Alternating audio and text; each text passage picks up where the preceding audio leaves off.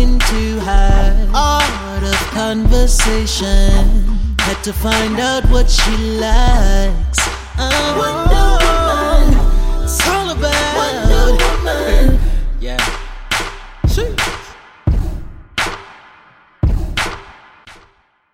Okay, and welcome to episode 8/11. And why is it called episode 8/11, you may be wondering?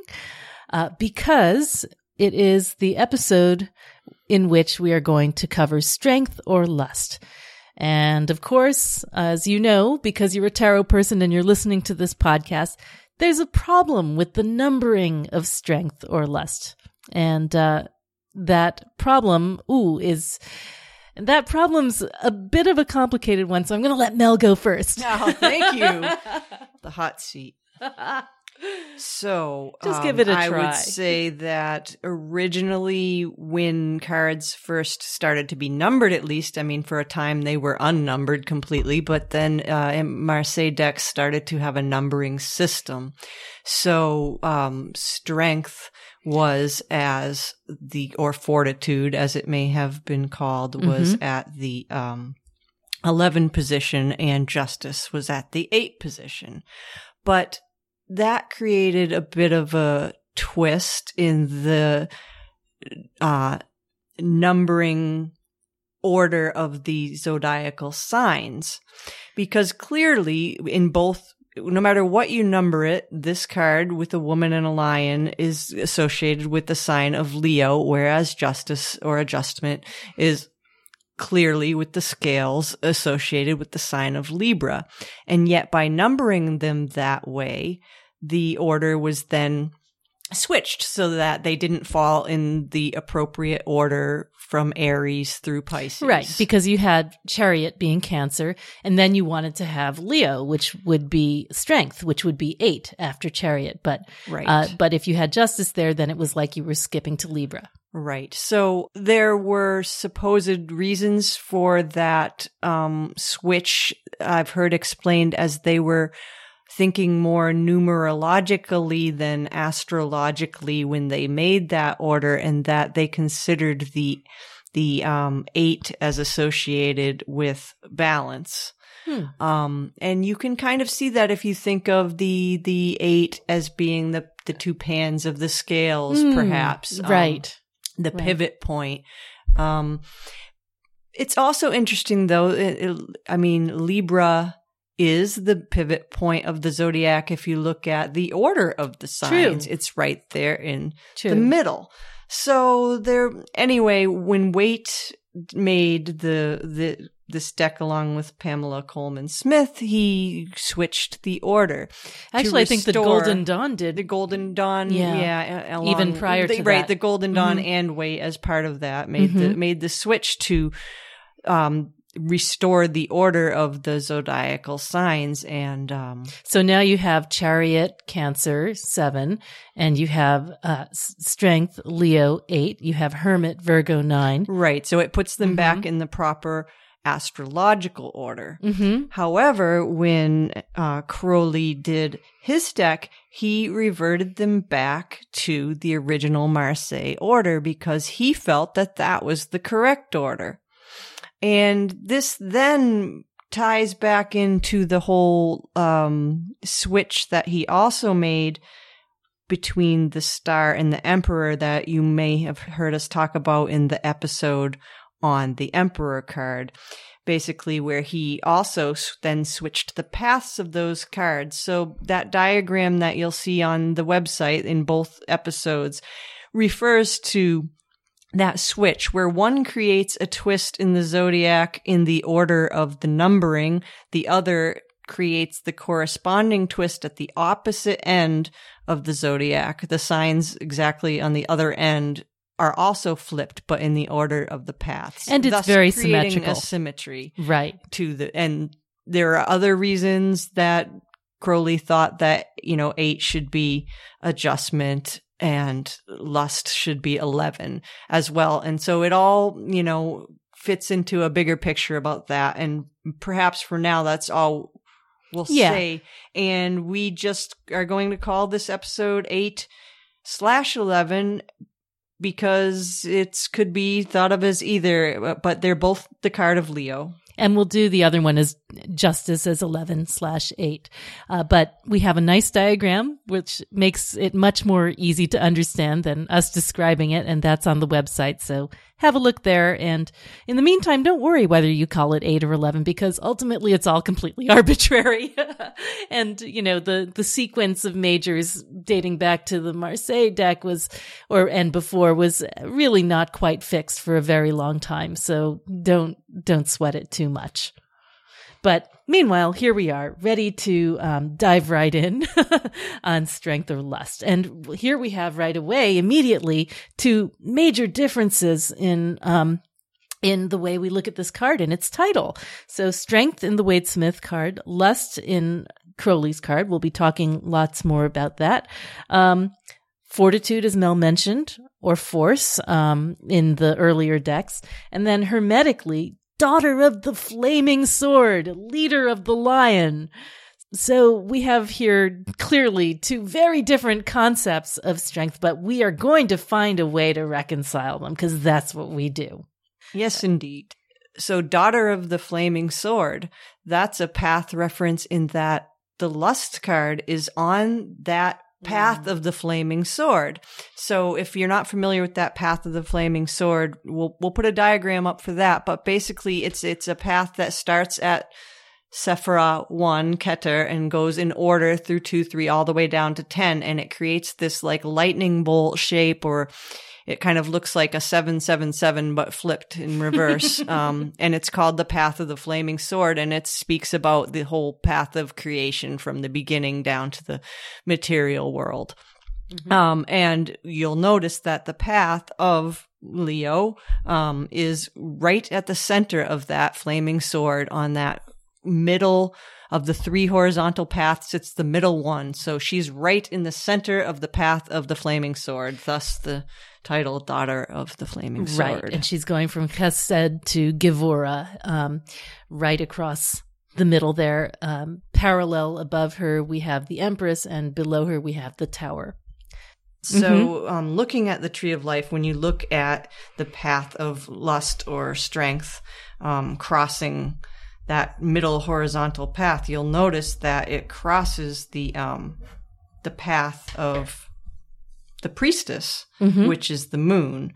So you have that central point. So her path is from Keter, Tiferet. So we've got the solar underneath the path of lust, and the crossing is the lunar path. So it just, again, is more sun conjoined moon, even if you look at where it is. Right.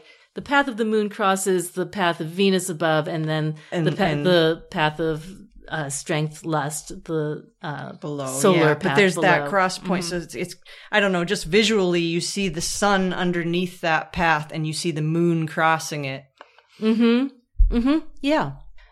And then the other thing about the whole strength, lust, what Crowley has to say about the calling it lust versus strength. He says it's not just strength, it's vigor and the joy of strength exercised, or the joy of vigor and rapture of vigor. It's lust in that sense, as well as obviously the sexual sense, but there's that whole like lust for life. So they're very similar in a way. Oh, yes. Yes, I think that's true. I think we can start right in with Leo because it was Crowley's rising sign, and one of the reasons that this card is so dear to Crowley. Of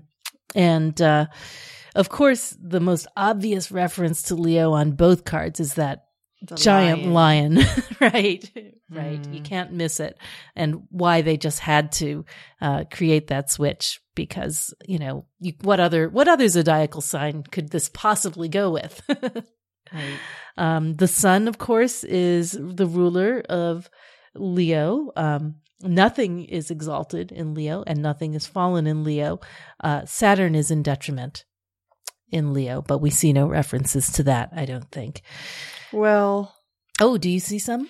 I wouldn't say direct references, but there's a lot in Crowley's card about, Binah, which is a Saturn reference in itself in Babylon. You could say that. There's Saturnine Sure.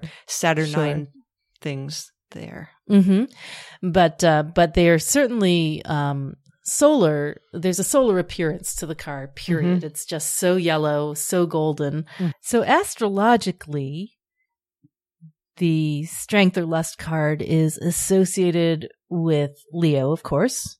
So the minors associated with Leo are the 5, 6, and 7 of Wands.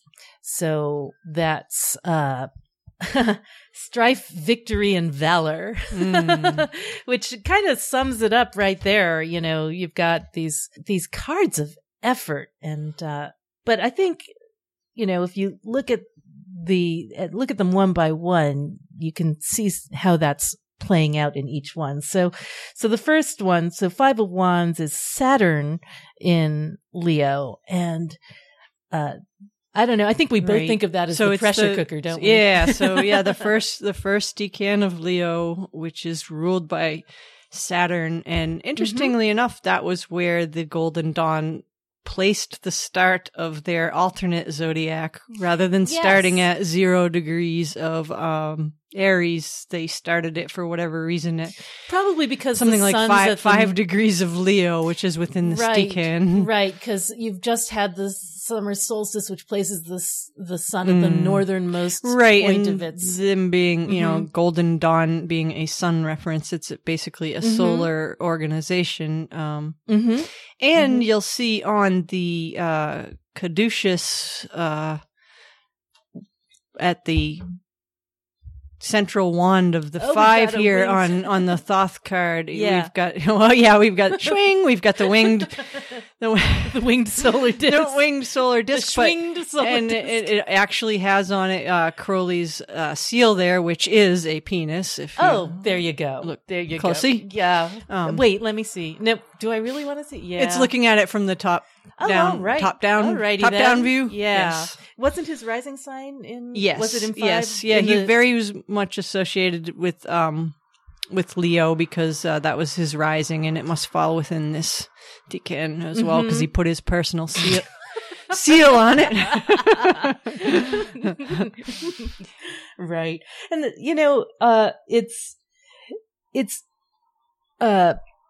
interesting that this particular decan ruled by Saturn is, perhaps the most difficult of the 3. I mean, because you have this strife aspect, this conflict aspect, but it's also strife is striving. It's the thing that you have to try for. Right. And without trying, there's no effort. Not going to be easy because it involves Saturn and that exactly heavy structural leaden force is not really comfortable in the sign of fire. However, fixed, even though it's fixed fire, it's still fire. Right. And Saturn is smothering the fire in a sense. That's it. The fire is trying to burst out through the earth. That's right. So in 36 Faces, he talks about this as being a face or a decan where you direct attention. You use the spotlight of the sun to shine it in places where you want to apply pressure or to highlight. And to direct, to direct. Direct seems to suggest structure in Saturn. So there's this idea that you are the architect of the attention. You decide where it goes. And so this connection between Saturn and the sun that way, the spotlight. But also, I just love that he sort of connected it with the black art of marketing. Look over here, not over there. It's like forcing people to like the magician directing attention to hide what's really going on in the other hand. Yes, where's the lady? Where's the lady? Yeah.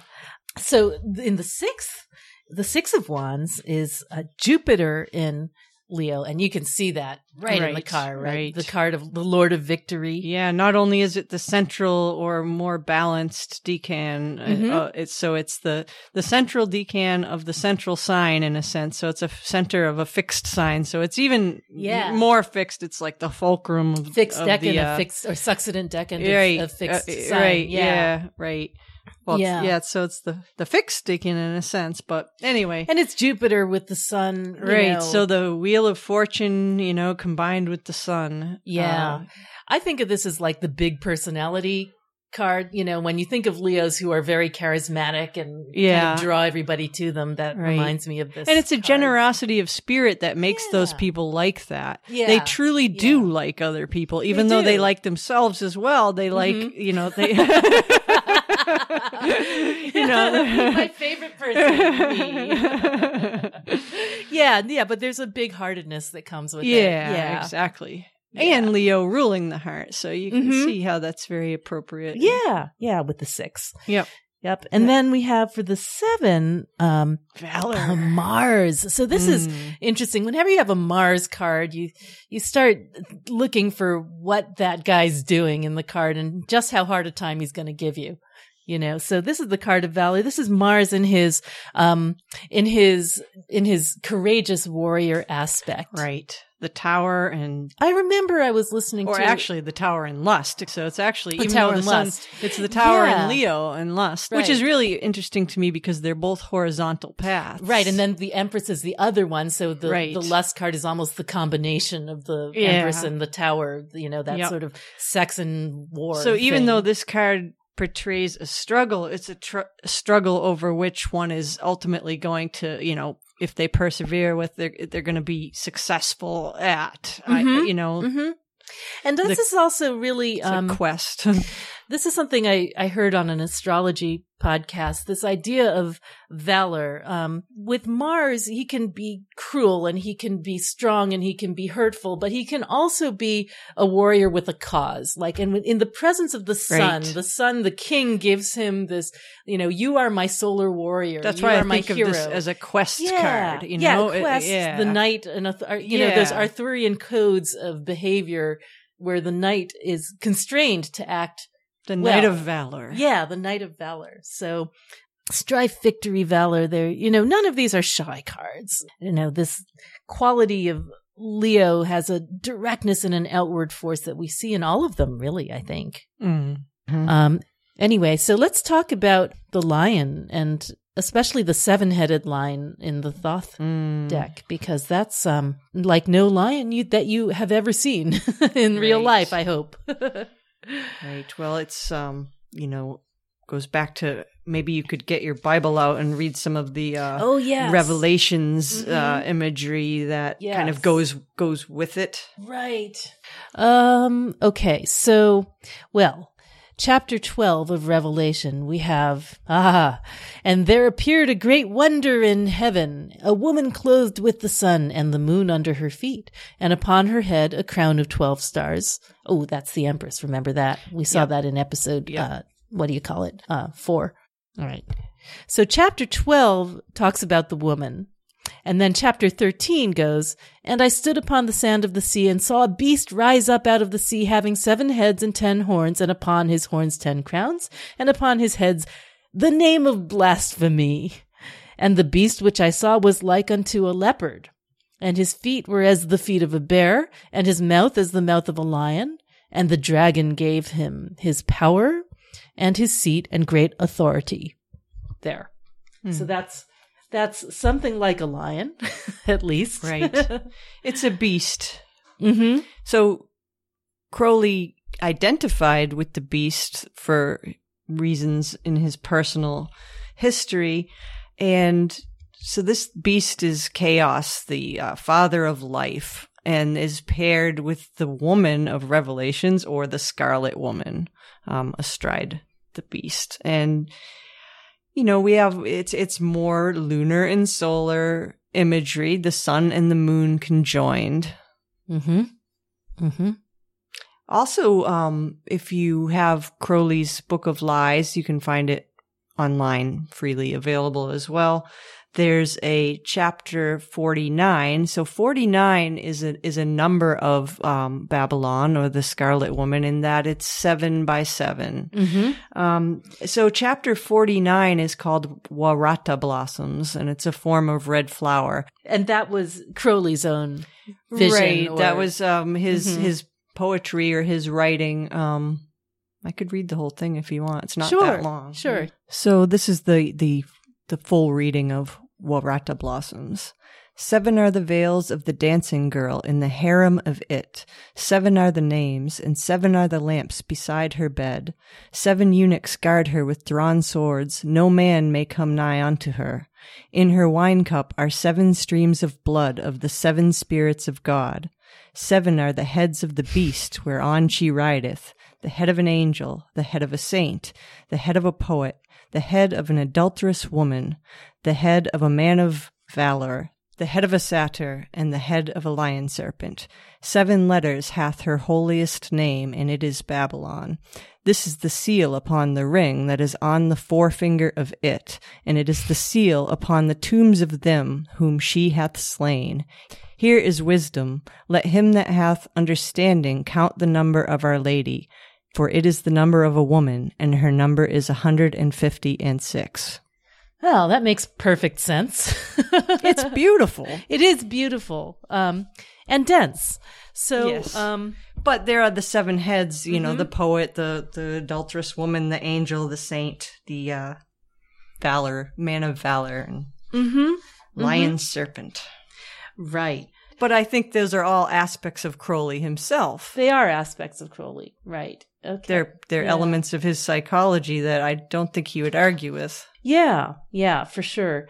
And we should probably do a little bit of talking about Babylon, the woman of Revelation. And, you know, we also need to just mention that, you know, the lion serpent is in reference to the Hebrew letter. Yes, the Hebrew letter tet, which means serpent, and or snake, or to lion twist. Serpent, or yes, yeah, right. So, and there's all kinds of serpents, you know, flying across the top of this card. So now we can move on to Babylon. Yeah, to the goddess herself. Well, we could start with, you know, Crowley changed the spelling of the word Babylon to not have the Y in it, like, you know, the city of Babylon, but to have an A there in the center. And again, like many spelling changes he did there for reasons of when you do that, then you get the number of 156. Also, there are other reasons for that, okay, so if you break the word into its parts, you have Bab, that means gate in Arabic, and Al in the middle, which is God. So then we have a gate of God, and On, which is the city of the pyramids, or Heliopolis. So it's also referring to that Binah abyss, city of the pyramids, where it's the home of those who cross the abyss and give up all their attachments, empty it all into the cup of Babylon, give up every last drop of everything. You know, they call that the Night of Pan. So it's another reference to that. So you have that all in the name. So you have the gate of God to the city of the pyramids in that name. Okay. All right. And, well, one thing I've always wondered about is, you know, what role Babylon plays in Thelema. I mean, why is she so central? Why does he keep returning to this theme? It's probably it's the first place that one gets to if they make that leap across the abyss. And it's the return to the arms of, you know, the mother. And she's also an aspect of Nuit, you know, which is a huge part of Thelema. And I don't feel like this is the time to really go into a whole lecture on what Thelema is all about. But clearly she's a huge part of it. Right. You know, there are people who are adherents of the goddess now. She's a very current goddess in a way. There are those who believe that we are in the time of Babylon. There's an entire printing press, Talismanic Publishing, Scarlet Imprint, that's devoted to Babylon. And the idea that she's kind of an apocalyptic goddess, a goddess who appears at times of extremity. Yeah, she's definitely that. And more than that, you know, what you just said, it brings to mind that the poem, The Center Will Not Hold, you know, and certainly she's like that. But she has another side. One reason why she's associated with the great whore is because she gives all. Not only does she require all and take every drop of your blood if you want to make that leap, but she also makes herself available to everyone and refuses no one. Right.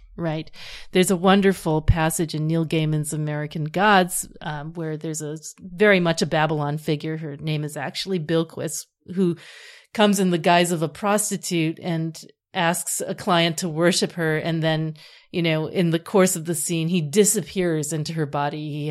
He finds himself, you know, worshiping her with his body, worshiping her with his words, and then he's absorbed into. That sounds very apt. Yes. Right. And that is part of the face of Binah, you know, to be the mother and available to all, and infinitely promiscuous as well. Yeah, she's yielded herself to everything and everyone.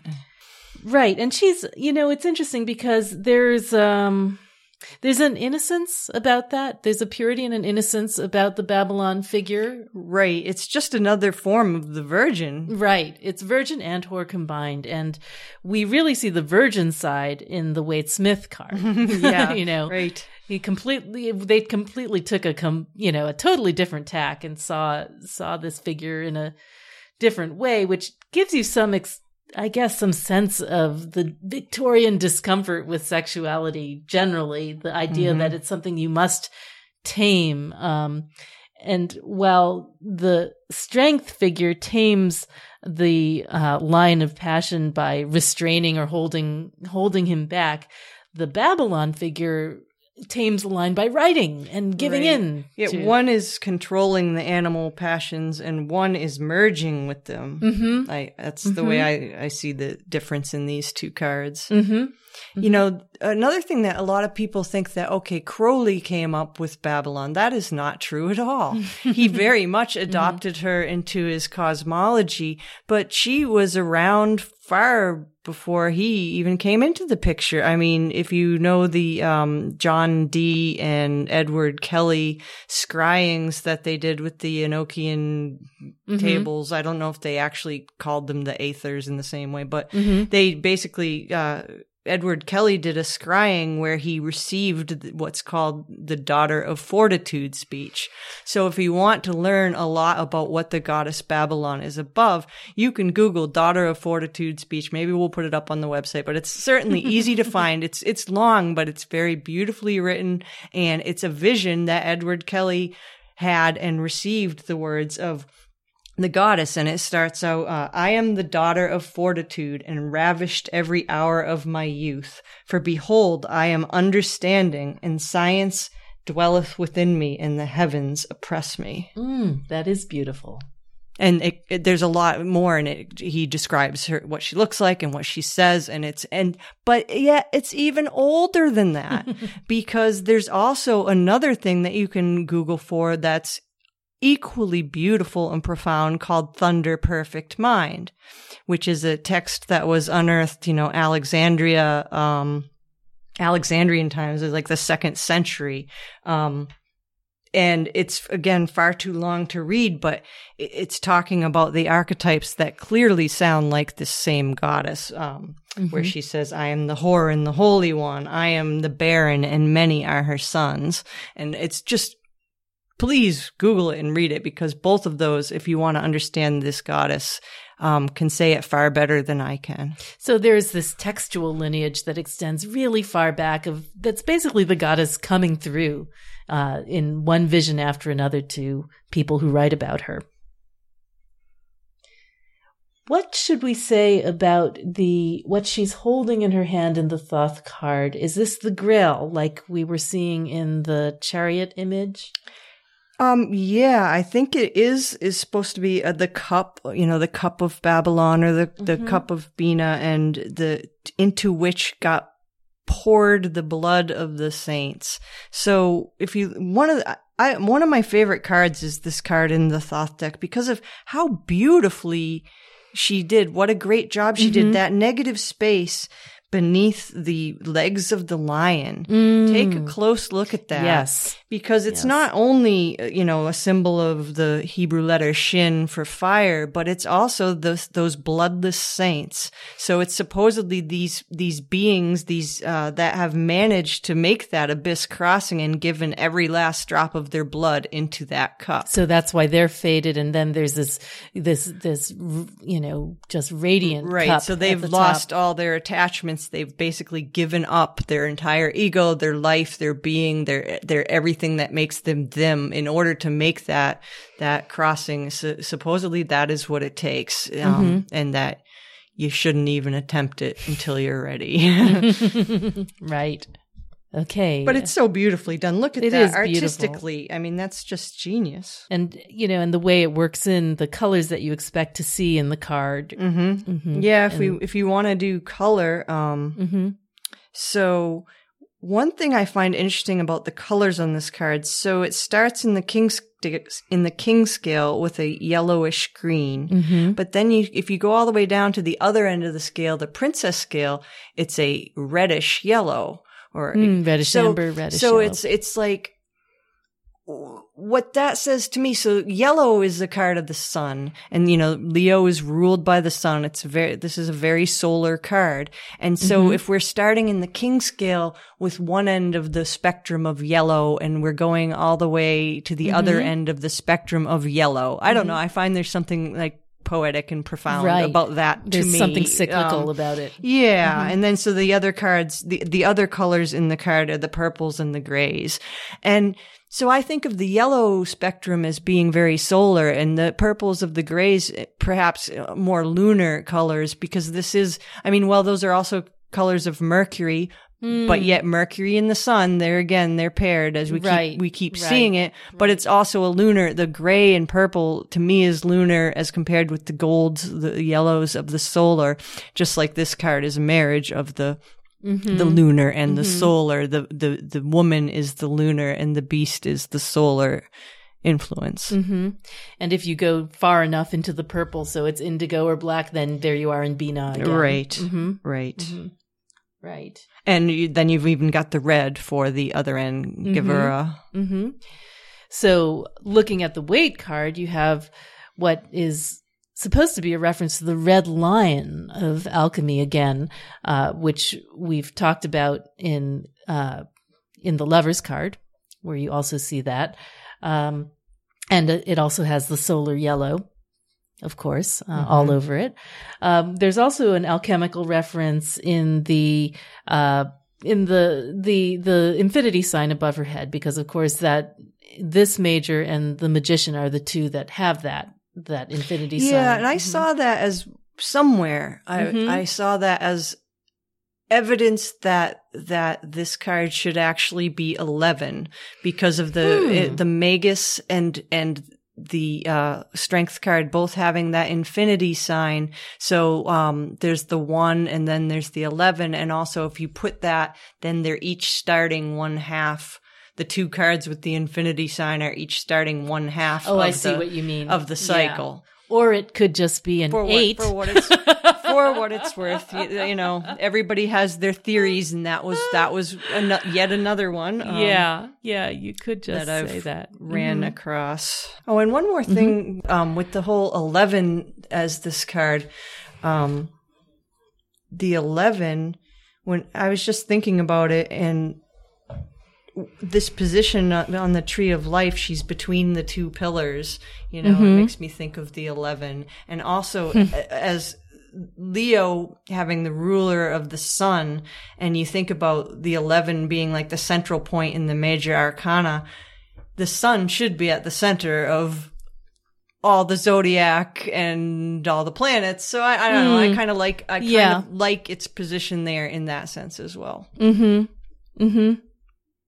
Yeah, I think I can see where you're getting at. I mean, we do a lot of the rulership is based on the fact that the sign ruled by the sun and the sign ruled by the moon are together in the middle, and then everything else proceeds outward from there. Right. You know, you've mentioned before this whole thing about cards being associated with the senses. So didn't you say this one was taste? This is the final one. This is associated with taste. I mentioned that because I was just noticing that the lion's in the weight card is with sticking his tongue out.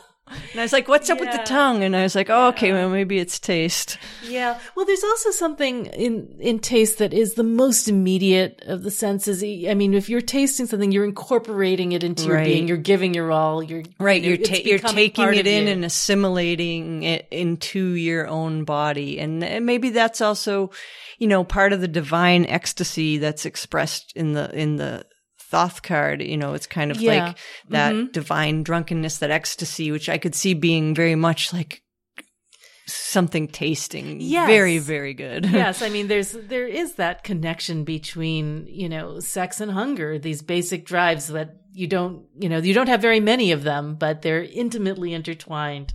And again, the idea of the Hebrew letter tet, meaning snake, that twisting action, the Kundalini energy, that all could be tied together.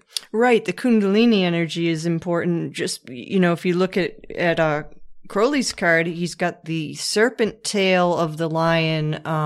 Yes. You know, perhaps in reference to that. And then also the 7 heads could be the 7 chakras. As the Kundalini force rises from the base of the spine up through the crown. Right. Another reference that I've seen for the weight card, this is, I think, something that he himself said, was that this figure could be Astraea, who is a goddess who's sort of associated with the Virgin, but also associated with decay, justice. So, you know, here we are. You have a reference to Virgo as the Virgin and a reference to Libra as justice. Well, there's something there. I don't know. They could position her possibly in the sequence. The Virgo and Leo is definitely a connection. You know, they're connected in the sequence of summer into fall, and also in the imagery of the woman and lion as the Sphinx. Right. There is a passage somewhere where the lion gives way to Astraea, and that's that Leo Virgo connection there, as well as the idea of her purity and her chastity somehow overcoming the lion in this very Christian sort of context in the weight card. But it's also really interesting, I think, one thing that I like to do with the strength card is to think of it as a way of negotiating between the Chesed and Gevurah, the 4 and the 5. So, you know, when you're dealing with 4 and 5 energies in the minors, one way to balance that is to go through the strength card, just as you might go through the Empress card with the 2 and 3 and the Tower card with the 7 and 8. I don't know whether I read this somewhere or whether I'm, you know, talking out my ass, but I think I saw somewhere a reference to Sekhet and, you know, the lion goddess who drinks blood. Yeah. This definitely could be a connection there. Yeah. But I don't know what we want to say about that. Other than that's another goddess archetype you can put in there. Maybe you want to mention that. And we could also say something about the whole, you know, the woman and the lion. There also could be something between the symbolism of the woman and the lion that's expressing the Aquarius Leo axis, where, if you think about the old Aeon as being the Pisces Virgo axis, that would be the Pisces, the fish, and the Virgo, the grain, the loaves and the fishes, the Jesus and the Mary, the Virgin and the Messiah. And now you have the new Aeon with the woman and the lion, or the Scarlet Woman and the beast in Crowley's language. Right. So that's the age Aquarius, the Aquarius Leo axis, which is the, age of Aquarius, this new Aeon that we're on. And just to unpack a little bit with the Pisces and Virgo thing, the Pisces is associated with Jesus because of the fish reference, and of course, you can say that that comes from Greek for fish is ichthys, which is Jesu Christou Theohuios. It is Son of God, Soter, Savior. So that's the anagram that goes with fish, that goes with Jesus. This is, of course, a solar card, which is because of fire, because of Leo, because of the sun's rulership of Leo, which means that it's associated with yellow, which means it's associated with the note E, third note in the scale, red, orange, yellow. And although I've also seen it represented, and I think this may have been a typo in Robert Wang's book, where he says it's E sharp, which is really F, because of the yellow greenish aspect of it. So make what you will of that. And finally, this is a familiar smell, but we use frankincense for solar scents. And I remember in one of our prior episodes, you mentioned that, all the gods love frankincense, and I think it's because, the frankincense, I associate it with the sun, and yet every planet, the reason it's so expressive of every energy is that every planet reflects the sun. Every planet reflects the sun's At least light. The 7 planets, the visible planets. The ones we're speaking of generally on this planet are the other ones that we see via the light of the reflection from the sun. Mm-hmm. Mm-hmm. And frankincense, of course, was one of the 3 gifts to the sun, to frankincense, gold, and myrrh. And of them, I really think frankincense is the best. It's got this wonderful smell of wood shavings and gold's not too bad either. Gold's not too bad too. I wouldn't say no.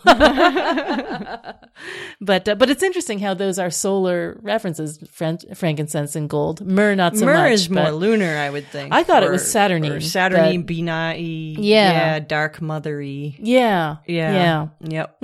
Interesting. Okay, so that does it for our episode on strength/lust. And we will be joining you next time with Hooray, the Hermit, one of my personal favorites, in episode 9.